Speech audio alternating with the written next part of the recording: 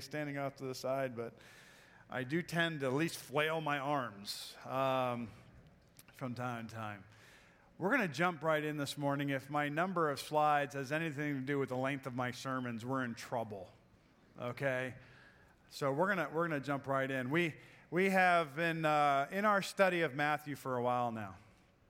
And as we get to verses 43 to 48 today, which really we're going to deal with in depth at the end, towards the end of the sermon. There's quite a bit we're going to talk about before that.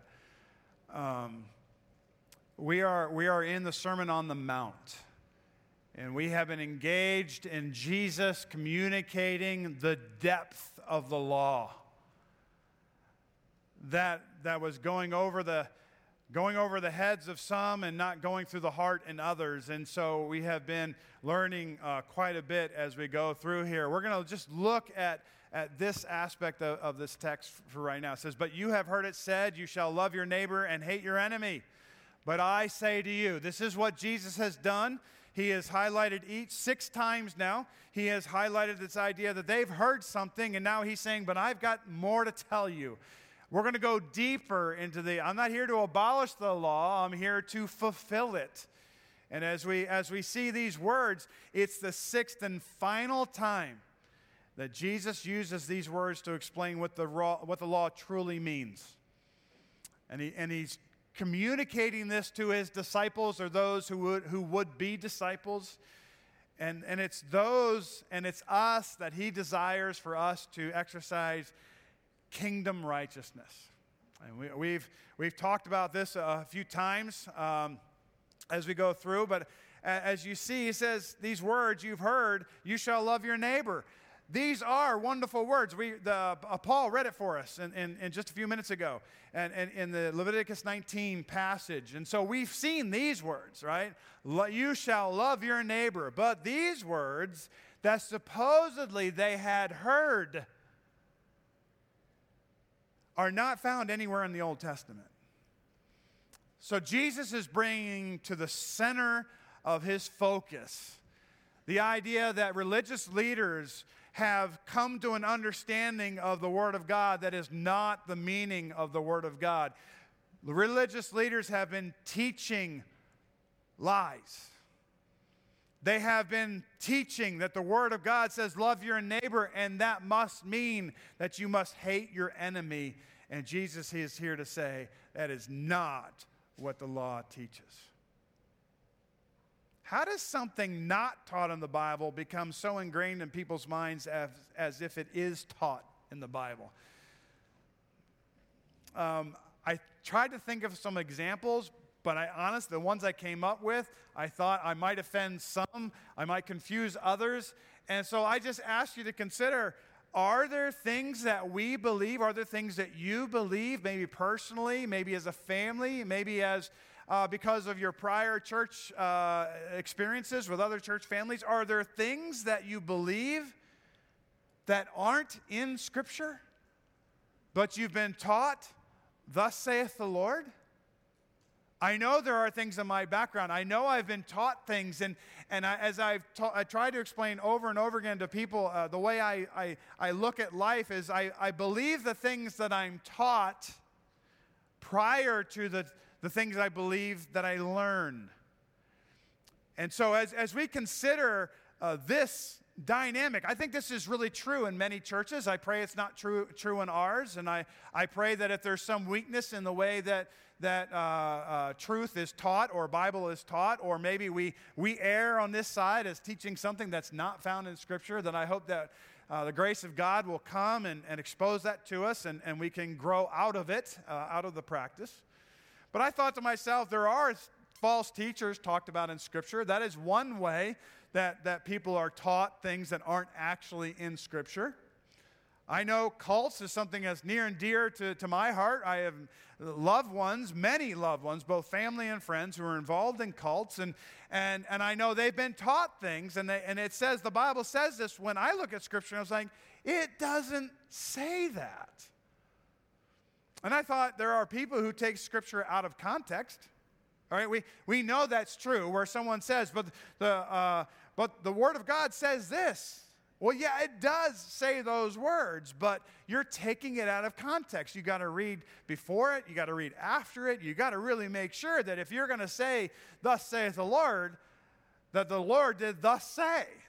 You got to. There's work that has to be accomplished there, and there are people who just repeat what sounds biblical when it isn't, right? Well, that sounds right? And you've heard people, they'll be on the radio program, they'll be on the street corner, and they'll say things, and it's that kind of sounds right. But if you were to study it more, you would realize, no, that the Bible doesn't teach that. Why am I making this a point to start off with? Folks, listen, I think that we must become careful students of God's Word. This is like preliminary to the sermon, because the context of Jesus' day, as he's coming and talking to his disciples, as he's sitting on this mount and he's teaching and he's saying, listen, I'm not here to abolish, I'm here to fulfill the law. Please understand what the law has been teaching. There are those, and specifically with this sixth one, who have been teaching that you are to hate other individuals.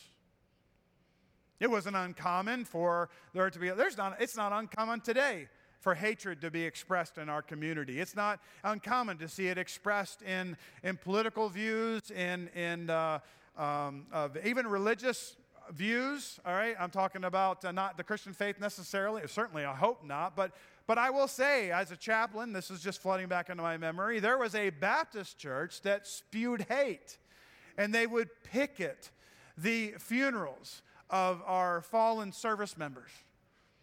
They would show up with signs, and they would yell, and as a chaplain, I never experienced that personally. But there were groups that knew that this was taking place, and they showed up to try to be a restraint against those people if they did show up. In the name of Christ, they were spewing hatred. And I won't go into all the details of that. I don't want to give them the time, nor do I have the time. But as we talk about being careful students of God's Word, it is my job to be that. And I am in conversation with people right now that have questions on some of the things I taught a couple years ago. And I'm still evaluating it, trying to make sure that I didn't err. And I've promised them, if I conclude after talking to the pastors that this particular thing that I said probably 2+ years ago is wrong, I'll correct it. I will, but I'm not ready to do that yet. And so but we are to become careful students. But all of us are. We're going through the book of Proverbs in our morning prayer time, and it says we're supposed to seek after wisdom, and wisdom is out there for us to ask and receive. James tells us, if you lack it, ask for it. God will give it, and so we're supposed to seek wisdom. We're supposed to seek understanding. All of us are. So as we go into this text, I want you to understand what was true in the day Jesus was speaking to his disciples is true in our world today. You have heard it said, but let's focus on what Jesus has to say. Let's look at the Old Testament teaching of Leviticus 19 first, in this verse 18. Let's look at it in its context. I said let's be a careful student, so let's look at it. Here's the text of Leviticus 19:18, right? You shall not take vengeance, nor bear any grudge against the children of your people, but you shall love your neighbor as yourself. I am the Lord. This is straightforward scripture. It's what was read earlier. But these are the words Jesus is referencing. You have heard it said, you shall love your neighbor. Right? He did. This is what is taught in the Old Testament. What I want you to see as we go through the next few slides is how could people be confused about loving your neighbor? And so I'm just going to, like for instance, I didn't highlight it, but, don't bear a grudge against the children of your people. So the children of your people, or we talking about I think for the most part, we're talking about the Israelites. Moses is writing, and he's conveying to his group of people that God has given him authority over, and he says, hey, listen, don't bear a grudge against the children of your people, but you shall love your neighbor. Well, in that context, it sounds like neighbor might have something to do with the children of your people. Very possible. All right, it goes on to say, when you reap the harvest in your land, you shall not wholly reap the corners of your field, nor shall you gather the gleanings of your harvest. Notice this verse, verse 10, right in the middle. And you shall not glean your vineyard. What does it mean to glean? Well, it means to pick up after. It means to, he's saying, listen, don't get every grape. Don't get every fruit. Make sure you leave some on the vine, leave some on the ground. Don't be worried about getting every little piece. He says, and you shall not glean your vineyard, nor shall you gather every grape of your vineyard. You shall leave them for the poor and the stranger. I am the Lord your God. This is the word of the Lord. This is thus saith the Lord. And we know this is true as we talk about the story of Ruth, right? Ruth and Naomi, they come back, they have nothing. There's just been all this famine, but Boaz allows Ruth to glean in his field, and she's able to survive. And he purposely tells his servants, those who are working in the fields, make sure you leave some for her, leave her plenty. And that's a story in and of itself, but we're familiar with it, so this helps us understand that I think we can understand that God cares that the poor and the foreigner have food to eat. God is a caring God, and he's not just for the poor, but for the foreigner. Well, if God, this foreigner would be the idea of an alien. It would be someone, a non-Israelite. And in this text, he says, you shall leave them for the poor and the stranger, so they can come by and they can have some sort of sustenance. I am the Lord your God. He cares for the poor and the foreigner. He goes on to say, you shall not steal, you deal falsely, lie. You shall not swear by my name falsely. You shall not cheat your neighbor nor rob him. The wages of him who is hired shall not remain with you all night until morning. Now, in that particular day, you would remember elsewhere in Scripture that the parable goes, they would go out and there would be workers for hire, and he would go in the morning, and then he went in the late morning, and then he went in the afternoon, and then he went in the late afternoon, and he hired people to work in the fields. There were people that needed to work, and he's saying, listen, don't withhold their wage. Don't take it home with you. Pay them at the end of the day. That is their culture, that is time frame. For us here, we wait 2 weeks. We get paid every 2 weeks, and that's fine with us. We know it's coming, and we're very thankful for all of you for helping us have our salaries. But he says, listen, so we see there, just focusing on that last part, we see that God cares for the hired help. Isn't that good news? God is a caring God. The Israelites are commanded to not steal, lie, take a false oath, or cheat. I think it's interesting. I think this sounds a lot like the Sermon on the Mount. These are the things that we've been talking about over the last number of weeks, that we should not do these things. You've heard it said, but I say. And so we can see very clearly, these are things that none of us are supposed to do. He goes on, you shall not curse the deaf or the blind. Or now think about how wicked this is. I'm going to pause on this one. You shall not curse the deaf. Well, they're not hearing you. What does it matter? That's an attitude that people would have, right? Right? You ever curse someone under your breath because they are hearing you and they could hear you? So, I've done it. But think of how wicked this is. Don't curse the deaf, nor put a stumbling block before the blind. That is wicked. And there are people out there doing such things. Cursing the deaf isn't physically hurting the deaf person, but putting an actual stumbling block before a blind person is so unkind. And in God's word, he says, don't do it. Apparently, it was being done. You shall not do this, but shall fear your God. I am the Lord. Notice how often he's saying this. He's like, listen, take this to heart. I mean what I'm saying. You shall do no injustice in judgment. You shall not be partial to the poor, nor honor the person of the mighty. In righteousness you shall judge your neighbor.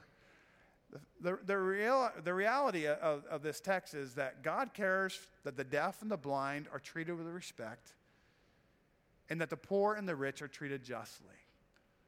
That's all God is saying, because we have a caring God.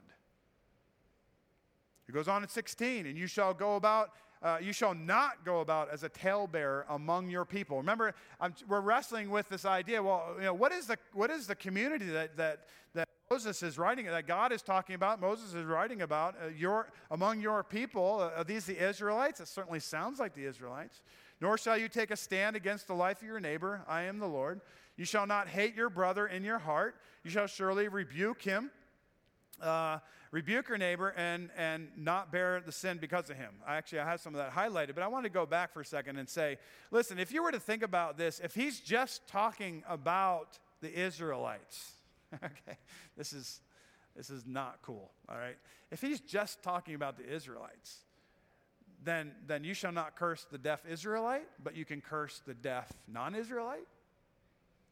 Even worse, you don't put a stumbling block before the blind Israelite, but not the blind non-Israelite. They're okay to put a stumbling block in front of. That is some of the nonsense that people, if you follow some of the Israelites, they came to an understanding that you're allowed to hate your enemy. You're allowed to hate those who are non-Jewish. And as we see all these things in Leviticus 19, we come away with the truth that God is a caring, loving God. He cares about all these people. Don't be a talebearer. Don't take a stand against the life of your neighbor, which I'm not 100% sure exactly what it means, but it sounds bad, okay? He says, don't hate your brother in your heart. This is Sermon on the Mount-ish. Remember, we're talking about, you have heard it said, but I say, and so much was involved with the practice, and Jesus is trying to the practice is one thing, the heart is another thing, but they're supposed to mirror one another. What is true in your heart, you've heard it said, thou shalt not murder. I say you should not be angry. It's a heart issue.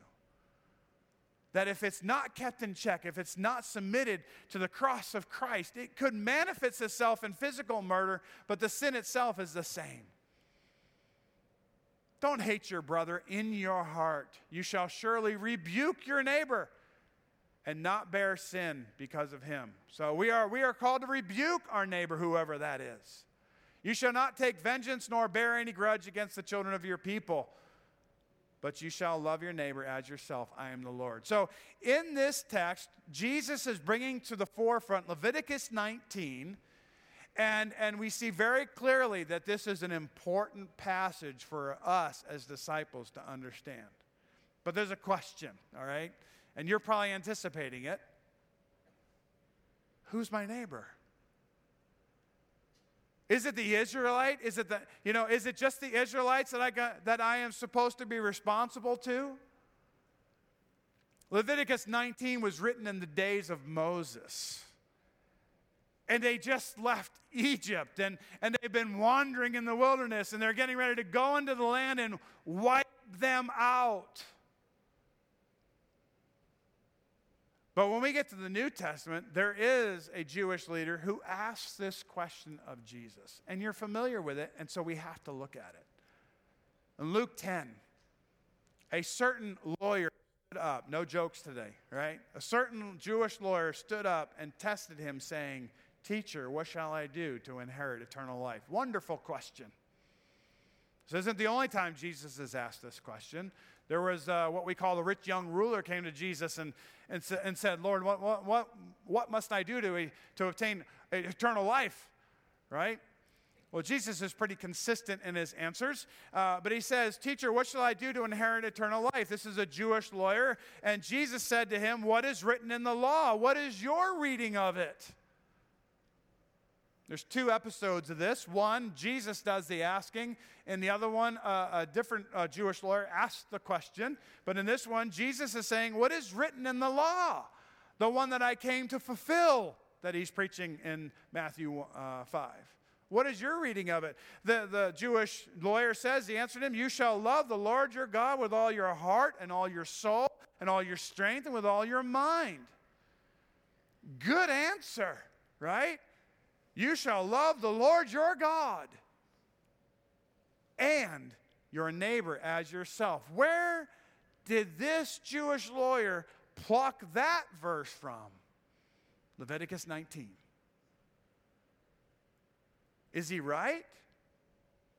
Well, according to Jesus, he is. Jesus said to him, "You have answered rightly. Do this, and you will live." What did he tell the rich young ruler? He's like, "Well, do this. Well, I've done all the things. Well, then go and sell all you have and come follow me." And that rich young ruler could not abide. He couldn't. He was like, "Oh, that's too much. I own a lot of stuff. You're asking me. There's a line apparently that I'm not willing to cross to follow Jesus." And in this person's life, he should have stopped right here. Right? You ever do that?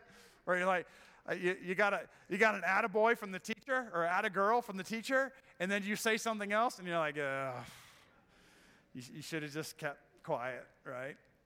But the Jewish lawyer says, wanting to justify himself, said to Jesus, "And who is my neighbor?" Right? Who is my neighbor? We know the story, so let's look at it. Jesus answered and said, "A certain man went down." We're going to go through this quickly because you know the story. Most of you should, and if this is new to you, great story, right? A certain man went down from Jerusalem to Jericho and fell among thieves, who stripped him of his clothing, wounded him, and departed, leaving him half dead. Now by chance, a certain priest came down that road, and when he saw him, he passed by on the other side. A priest. Likewise, a Levite, also a very religious person who worked in the temple and did very many religious things. So when he arrived at the place, came and looked and passed by on the other side. But a certain Samaritan, as he journeyed, came where he was, and when he saw him, he had compassion. So he went to him and bandaged his wounds, pouring on oil and wine, and he set him on his own animal, brought him to an inn, and took care of him.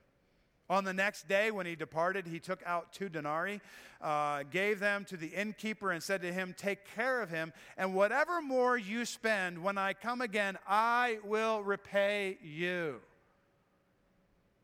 Wonderful story. So Jesus asked this religious Jewish lawyer, "So which of these 3 do you think was neighbor to him who fell among the thieves?" And the lawyer said, "He who showed mercy on him." I've heard preachers make a big deal out of the fact that he couldn't utter the Samaritan as the answer. I'm willing to cut the guy a break, right? He gave the right answer earlier. He's like, I think he's just like, yeah, he who showed mercy. And Jesus said, "Go and do likewise." He said that earlier to the guy.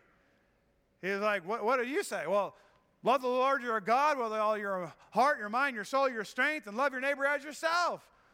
Go, do, Jesus says. Oh, but I want to justify myself. Well, who's my neighbor? Then he gets this lesson. And what is he told to do? Go and do likewise. As we think about this story, I thought to myself, prior to Jesus confronting this man would have felt justified in his hatred of all Samaritans. It was culturally acceptable. They're Samaritans. They're half Jews. They're not full Jews. They're compromisers. They're from a heritage of compromisers, and they're unclean. You can't trust the Samaritans. And he felt justified in his hatred.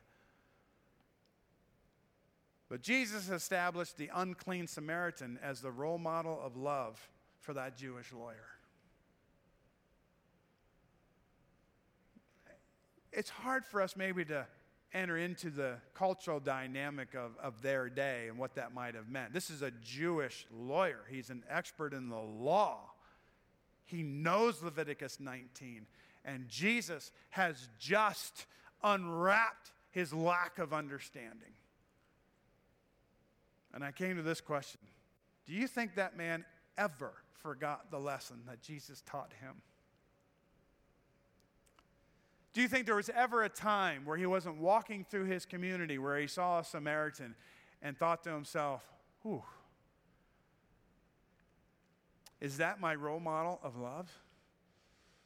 Is there not a time where he was feeling self-righteous when he was acting and realizing he wasn't acting any better than that priest or that Levite?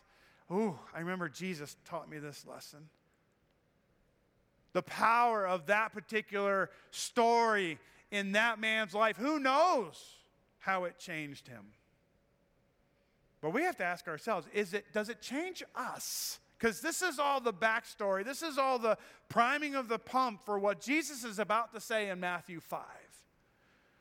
Does this particular story have anything to do with us? If you were to put yourself in the place of that Jewish lawyer, who would you struggle to call your neighbor? And I don't know who that would be for you. Think about all the dysfunctional relationships that you are aware of in your own family. I'll give you a second.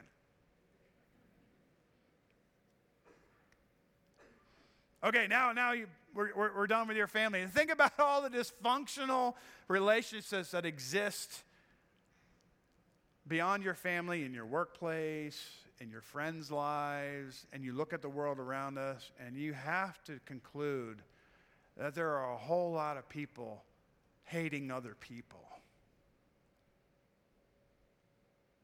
And we're called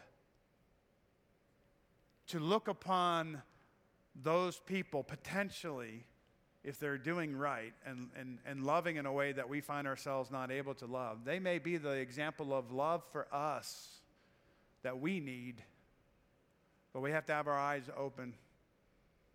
We have to be looking for this.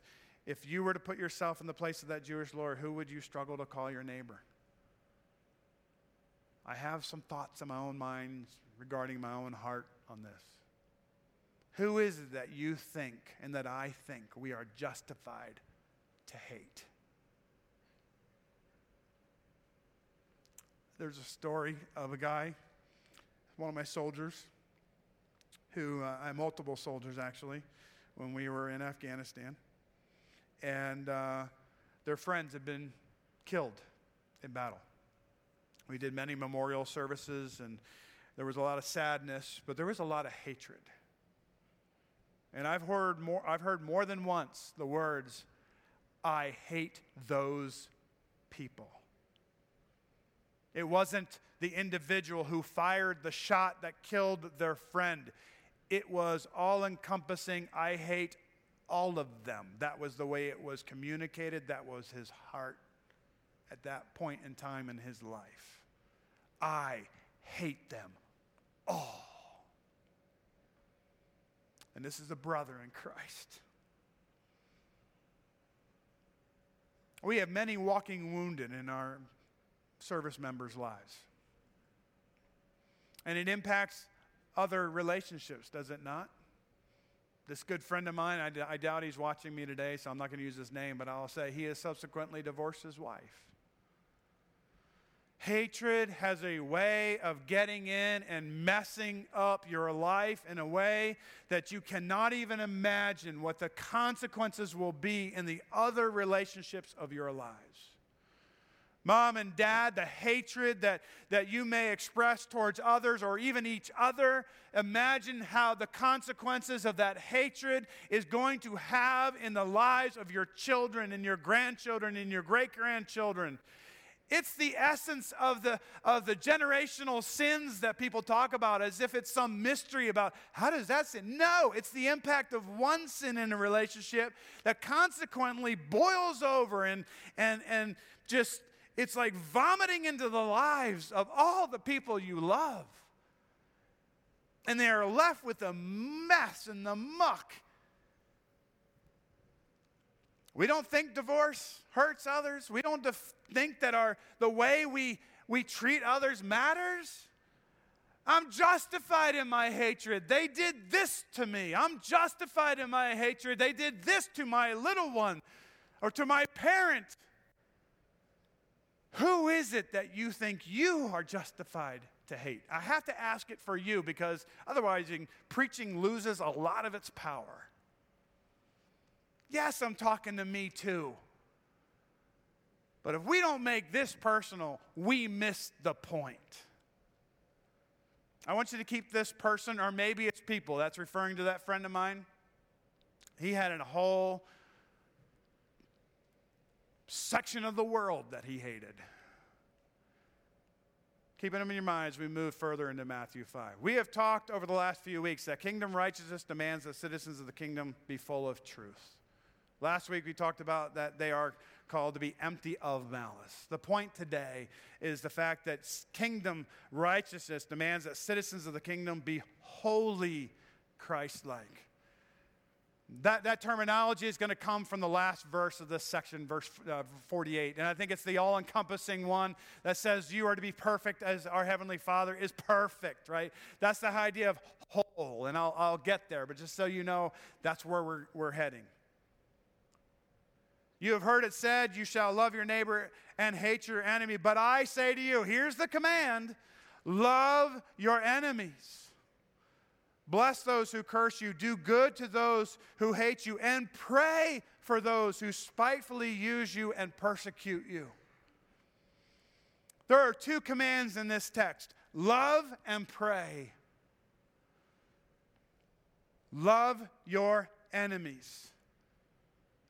I think he fleshes that out a little bit, but he's saying pray for those who persecute you. Why do I have those words all in purple? I'm going to just touch on this. I don't have time to deal with it today.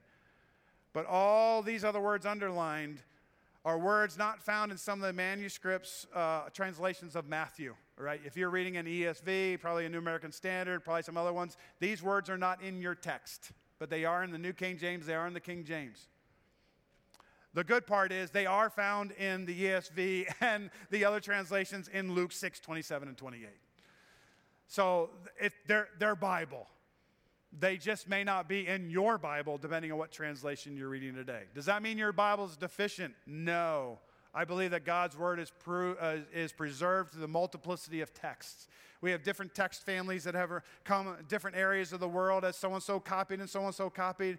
The thought is, nobody knows for sure, the thought is that somebody who knew Luke 6, 27 and 28, as they were writing, as they were transcribing Matthew in this one particular text family, they moved the words over there to here because the words were spoken by Jesus. But they aren't in the other manuscripts, so it's not a problem. It's actually a beautiful thing that we have Scripture that compare to Scripture, and we can see that all this is still true. Love your enemies. Bless those who curse you. That's a manifestation. That's a practice of loving your enemies. Do good to those who hate you. Pray for those who spitefully use you and persecute you. One of the words I think in the Luke passage is abuse you. I have many, many years of pastoral experience. Both as a pastor and as a chaplain, it's pastoral. But the nature of abuse in our world is overwhelming. I was at a pastor's conference. Pastor Dave and I were at a conference earlier this week, Monday, Tuesday, Wednesday. One of the speakers there was telling the story of how he came to understand how his wife had been abused by her family members. He didn't know. The pastor, friend of mine, my former senior pastor, he gets on one day and he preaches a message, and it says, love your enemies and pray for those who abuse you. That lady went with her husband and said, you stay right here. I'm going into his office, and I don't want you to know what we're talking about. And she went in there, the volume went up. Basically what he conveyed were the words of, her words to the pastor who preached the message, how dare you tell me I need to pray and love the person who did this to me? I think we can all have some compassion on her. But that was the watershed moment of her life. She spoke to her pastor about the devastation of the events that her husband didn't even know about, but he was paying for it. Because it was through that moment, It was from that moment where he and his wife started talking, and they went into counseling, and her sin had poisoned their marriage and had poisoned their children's lives. And it wasn't until she brought forth that hatred and that pain and that disgust and that hurt, and she brought it to the cross of Christ. And she obeyed, and she loved her neighbor. She forgave those who abused her. She became that person who was able to, as 2 Corinthians 1 tells us, she was able to take the pain and the comfort that God had given her in that pain, and she has now led many, many, many other women and men between her and her husband to heal from sexual, physical abuse, all forms of abuse. That was a watershed moment. What happened? She allowed Scripture, albeit she fought it, but God got through, and she understood, love your enemies and pray for those who persecute or abuse you. It's a hard teaching. God commands that we love and pray for our enemies. Why does God command us to do something which seems so irrational? Seemed irrational to her in the moment. Might seem irrational to you in this moment. But if I could just say, if you need someone to talk to, I'd be glad to talk to you about it. It's not irrational. It is Christ-like. Because I think I came up with two reasons that we're called to do this. God cares about our enemies. It's true, isn't it? Will we ever say that Jesus hated anybody? The reality is, if you still have that face or that name in your mind about this person, God loves that person. Jesus Christ died for that person. They may not have come to faith yet, or maybe they have. What are you to do with your hatred? God loves his enemies. God loves our enemies, but God loves his enemies. This is the gospel. Look at how do we know God loves his enemies? Because he loves us. It's told us in Scripture, Romans 5, 8, and 10, but God demonstrates his own love towards us in that while we were still sinners, hang in there, I think that's another way of saying enemies, but hang in there for the next slide, right? He says, while we were still sinners, in open rebellion against God and his Son, Christ died for us. Much more then, having now been justified by his blood, we shall be saved from the wrath through him, through Jesus. For if when we were enemies of who? Enemies of God. For if when we were enemies, we were reconciled to God. Think about that for a minute. That person whose name or face is in your head or mind, I'm telling you right now, as disgusting as whatever they did to you might be, all of us are guilty of sinning against God. It says, while we were his enemies, we were reconciled. We were brought into right relationship with God through the death of his Son. God spared nothing to redeem us. Much more, having been reconciled, which most of us have in this room, we shall be saved by his life. This is amazing truth. This is the gospel. And honestly, if you're here this morning and you don't know, or you're watching this 5 years from now on YouTube, I'm telling you right now, if you have not come to the understanding that you need to have a reconciled relationship to God, and that reconciled relationship only comes through what Jesus Christ did on that cross. If you don't come to some realization that he died for your sins, and that's all that it takes for you to be forgiven, for you to confess that Jesus Christ is the Son of God and that his death was an atoning death for your sin. When you come to that realization, we're told we have been reconciled to God. But a reconciled life means we are to live in reconciliation with others, even our enemies. Why does God call us to do this? He says, so that we may be sons of your Father in heaven. I say children of your Father in heaven. The idea here is that children display the character traits of their parents. It's the idea that the apple doesn't fall far from the tree. It's true of my children with me and my wife. It's true of your children with you and your wife, you and your spouse. We know the dynamic. The children of God are to reveal God's character to this world. Matthew 5:16. Let your light so shine that people will see your good works and glorify your Father in heaven. We're in the same context. We're in the Sermon on the Mount.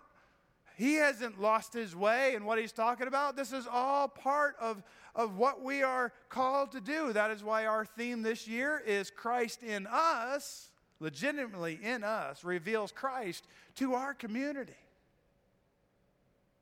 So how do we know God loves his enemies? Because God extends grace to everyone. That's what it says. We're going to go quickly now. God extends grace to everyone. In this verse it says, for he makes his sun to rise on the evil and the good, and sends the rain on the just and the unjust. This is often called God's common grace.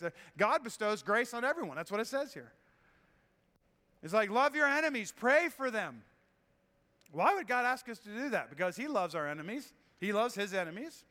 And he loves his enemies to the point where he's allowing the sun to rise on the evil and the good.